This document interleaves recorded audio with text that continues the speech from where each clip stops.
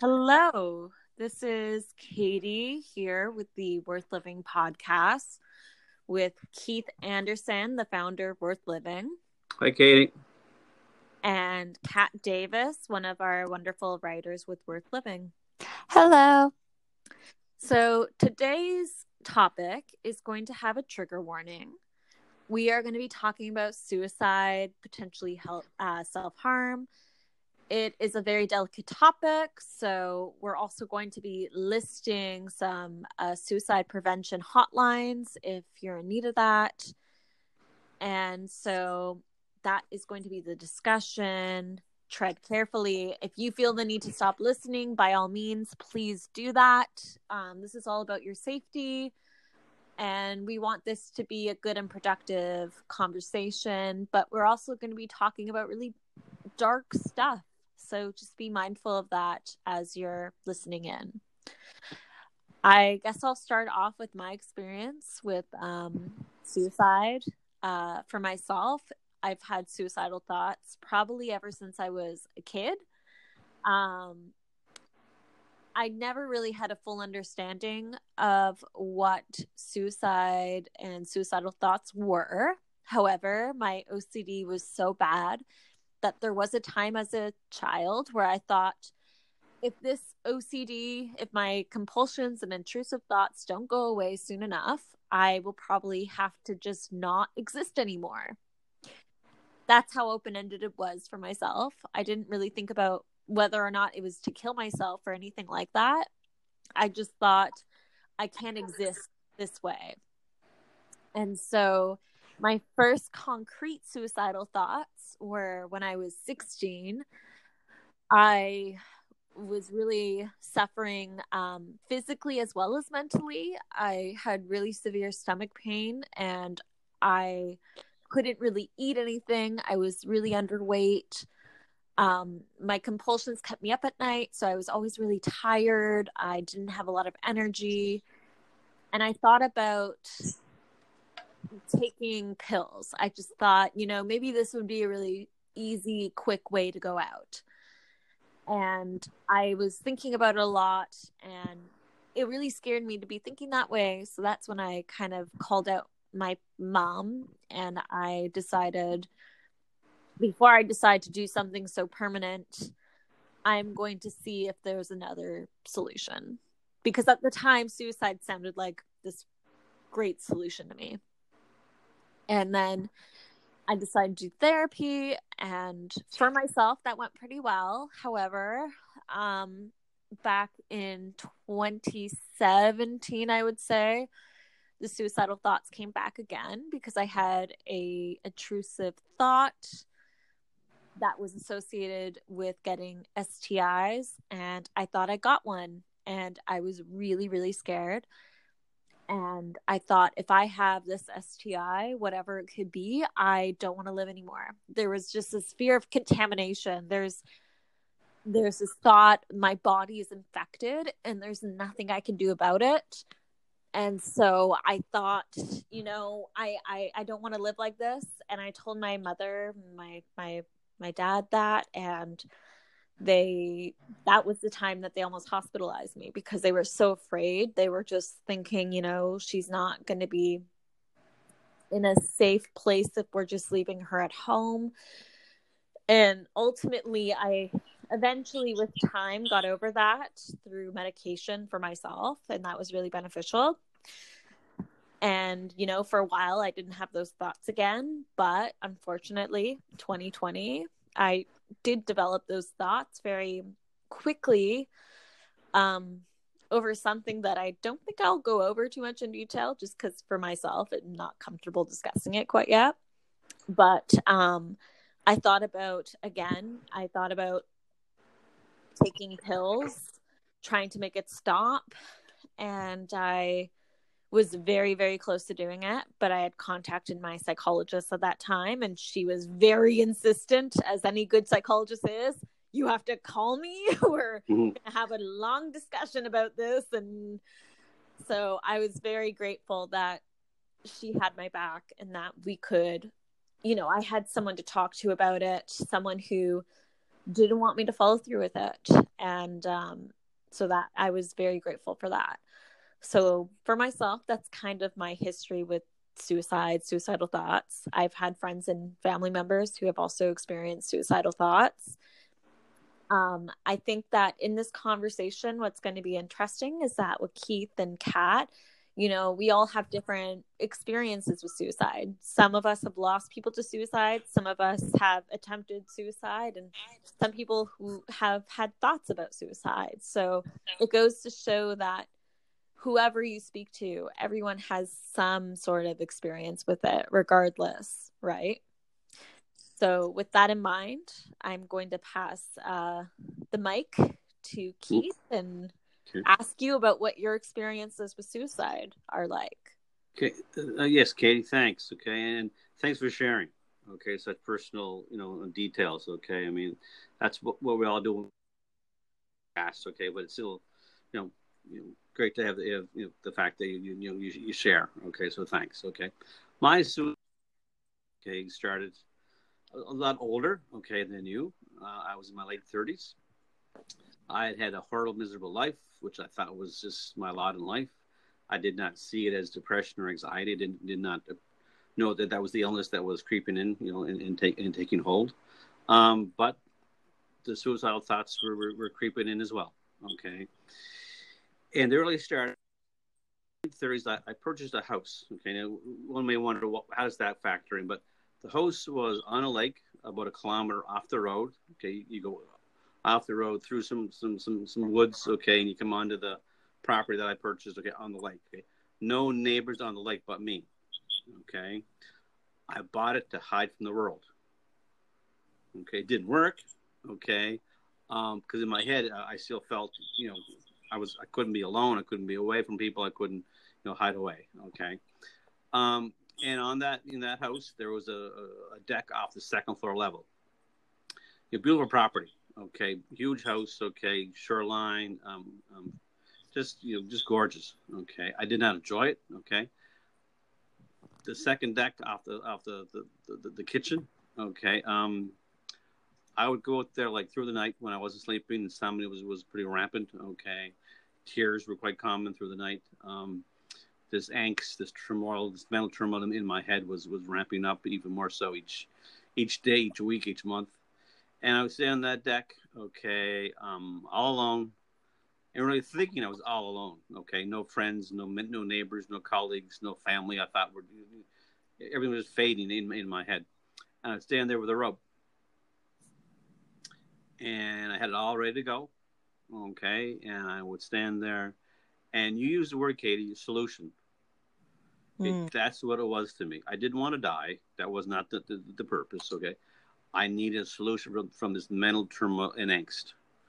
Okay, it was taking such a hold of me. Okay, that did not understand, and I thought suicide would be the solution. The angst would be gone, in a twisted way because I would be gone. But nonetheless, that's how my thought process was unfolding, and for a long time, okay, I would stand there and think of my mother, my sister, and her family. Okay, and that was the reason I did not do it. Okay, but as it got worse, that reason was starting to fade. Okay, and not maintain it. It's validity with me. Okay, I mean, I was thinking, the angst was getting greater. I just need that way out. Okay, and I also had a canoe. Okay, and many day and night I would think to take the canoe in the middle of the lake. Okay, no neighbors. Okay, I can swim, but not that well. Okay, and probably panic in the midst of it, and that was sort of a plan as well. Okay, but the rope was more definite. I mean, when I went into the garage and got a tow rope. Okay, made a new noose and got it all set to use. I mean, that's when I was starting to take active steps towards it. That's sort of when it became real. Okay, and what saved me, a mental breakdown.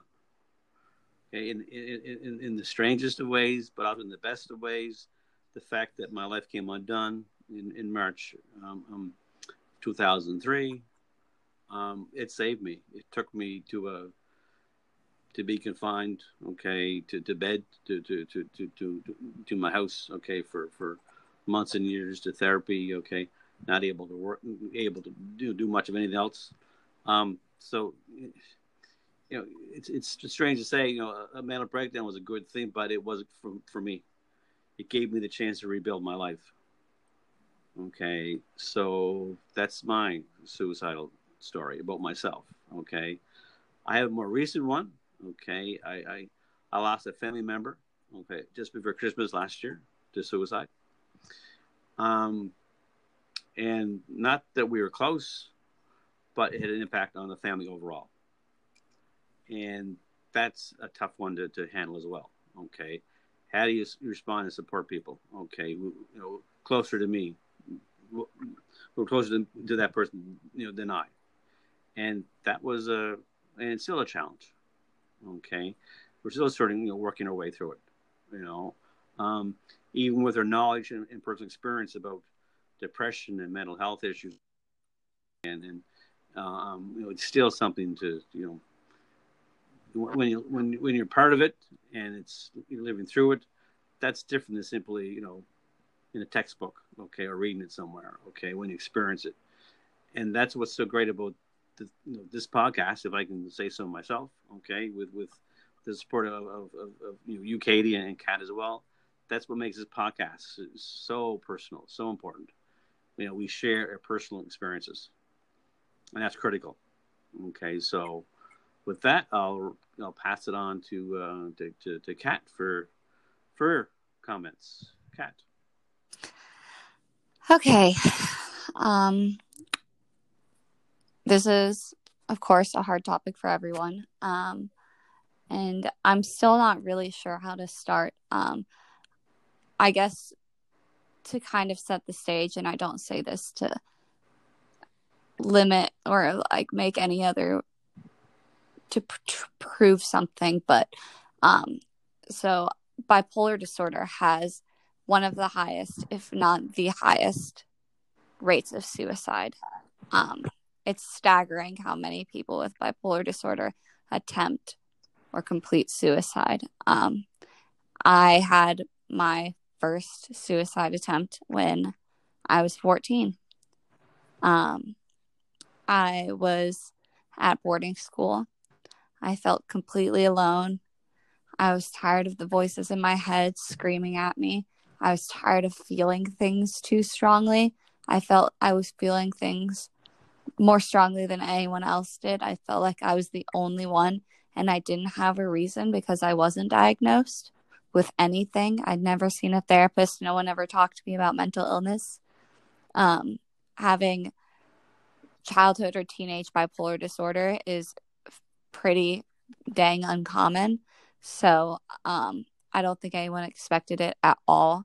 I didn't know anything about it, but all I knew was that I felt like I was ready to be done.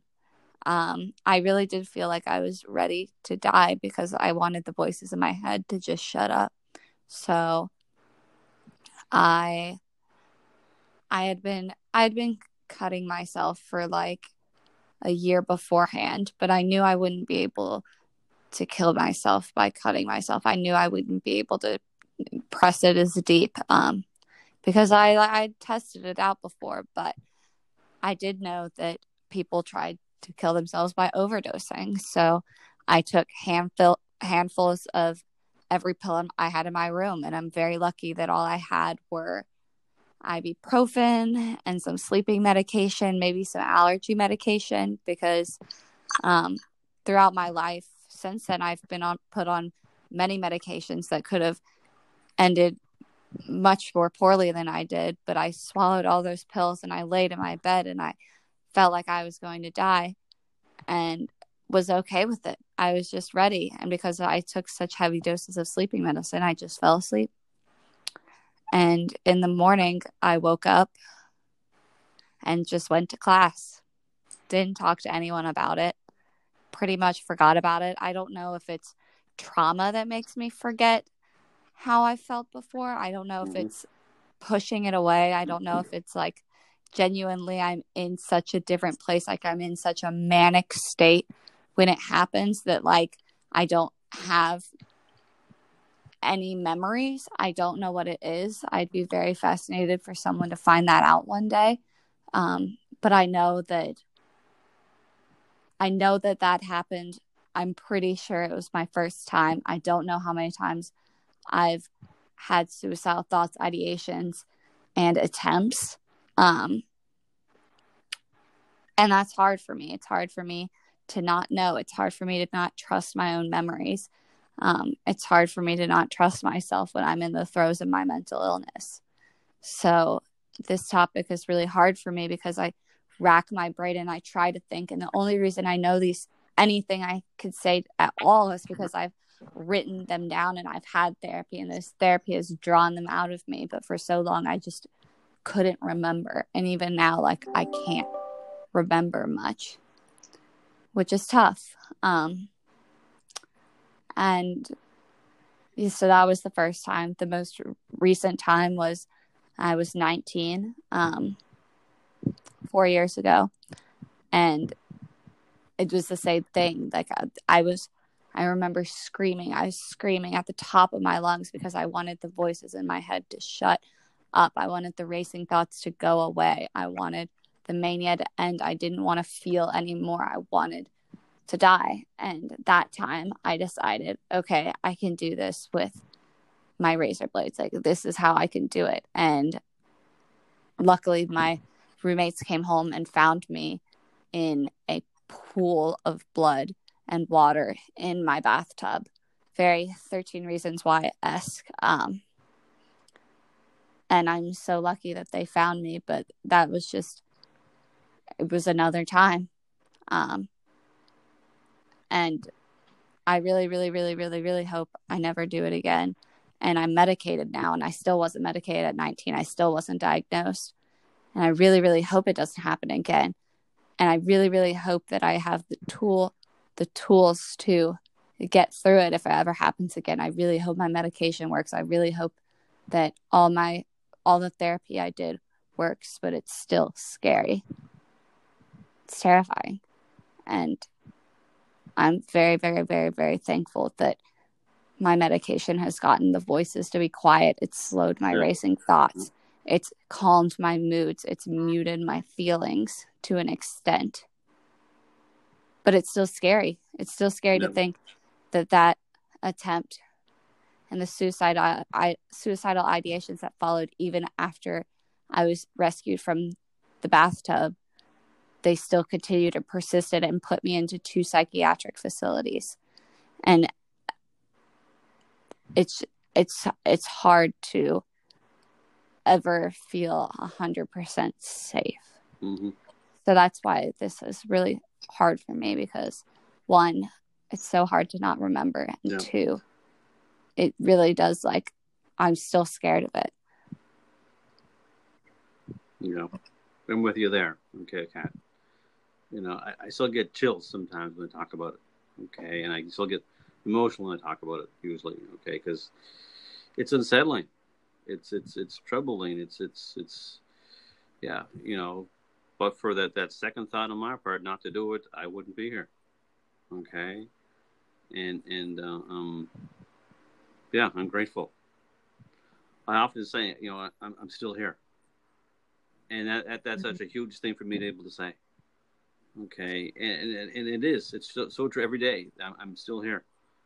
Because another 5 minutes and I wouldn't have been. Right. I think this is a very hard topic to discussion to have, but I think that the hardest discussions are the most important ones to have, because unfortunately, even today, suicide is still a very tricky discussion to have. Yep. But it's so common. Mm-hmm. There are so many people who have experienced these thoughts, that have attempted, and yet we are told as a society that because it's an uncomfortable discussion to have, we shouldn't have it at all. Mm-hmm. Yeah, for sure. And that's not to say, like, it's so incredibly brave that someone like you, Kat, who, this is really a struggling conversation to have. It is so incredible that you are talking about it, because I'm not saying that everyone should have to talk about this if you don't want to, by all means. It is traumatizing. But I think that nevertheless, it's still so important to have, right? To be able to talk about this and to be able to talk to our loved ones about when we're feeling this way. Mm-hmm. Because at the end of the day, a lot of this helplessness is feeling that we're alone in it. Yep. That we have no one around us Mm-hmm. to be able to quiet the voices in our head saying, you shouldn't be here anymore because you can't deal with this anymore. Mm-hmm. Yep. Absolutely. And I always say that if I help even one person, then I've done enough. Yep. But even if the one person I'm helping is myself, even if by educating my friends and family, Definitely. they know what to do next time, that's still Absolutely. saving a life. Yep. Absolutely. Yeah, for sure. And I think that, you're right, Katie. I mean, the difficult conversations are the important ones to have for sure. Okay. And if we're able to do this with this podcast, okay, with our respective families and friends and such, okay, and to share that, for me, the turmoil built up because I did not share. Yeah. I did not talk about my depression. I didn't know what it was, but I didn't talk about this horrible life I was living in. Okay. Well, and the sleeping and emotional and all this ongoing stuff in my head. Okay. Whereas now I share that stuff. Okay. I talk about it. And for me, I agree, Kat, if we help ourselves here, that's good too. Okay. And I benefit with each podcast. I learn something from the two of you. Okay. We catch up. Okay. We share when we do the podcast. And it's important for me to benefit here as well. Okay. We all take away something. And if the three of us can, with their own respective lives, super. Okay. And if anybody's listening and there's a benefit, super as well. Okay. And anybody out there, please reach out. Friends, family, colleagues, okay, assistant programs, whatever. Okay. It's so important. And I know what it's like not to reach out. So that's where I come from. Yeah. I think an important takeaway from this conversation is that if you're suicidal, it may feel like a solution, but it's not the solution. Yep. It's not the solution. Yep. We've all done so many good, like I've done so many things with my life since I was 19. Yep.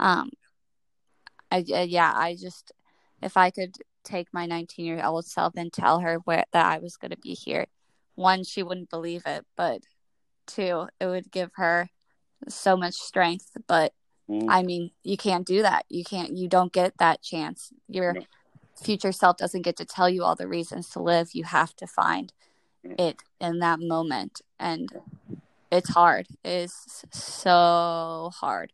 And we're so lucky to be on the other side to an extent. But just it's so hard.